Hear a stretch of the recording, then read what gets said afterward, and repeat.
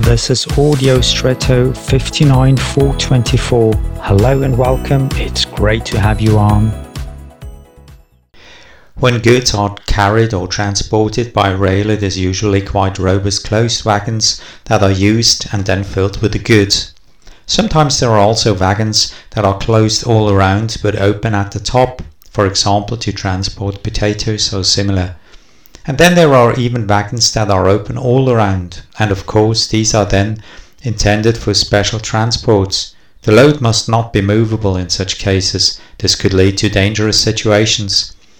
Many of us like things to be well laid out, arranged, orderly and easy, so that we are similar like to closed wagons. I take the comparison of the different types of wagons today as an opportunity to encourage you to be open to something unusual, perhaps even unfamiliar or shapeless, like the open freight wagon.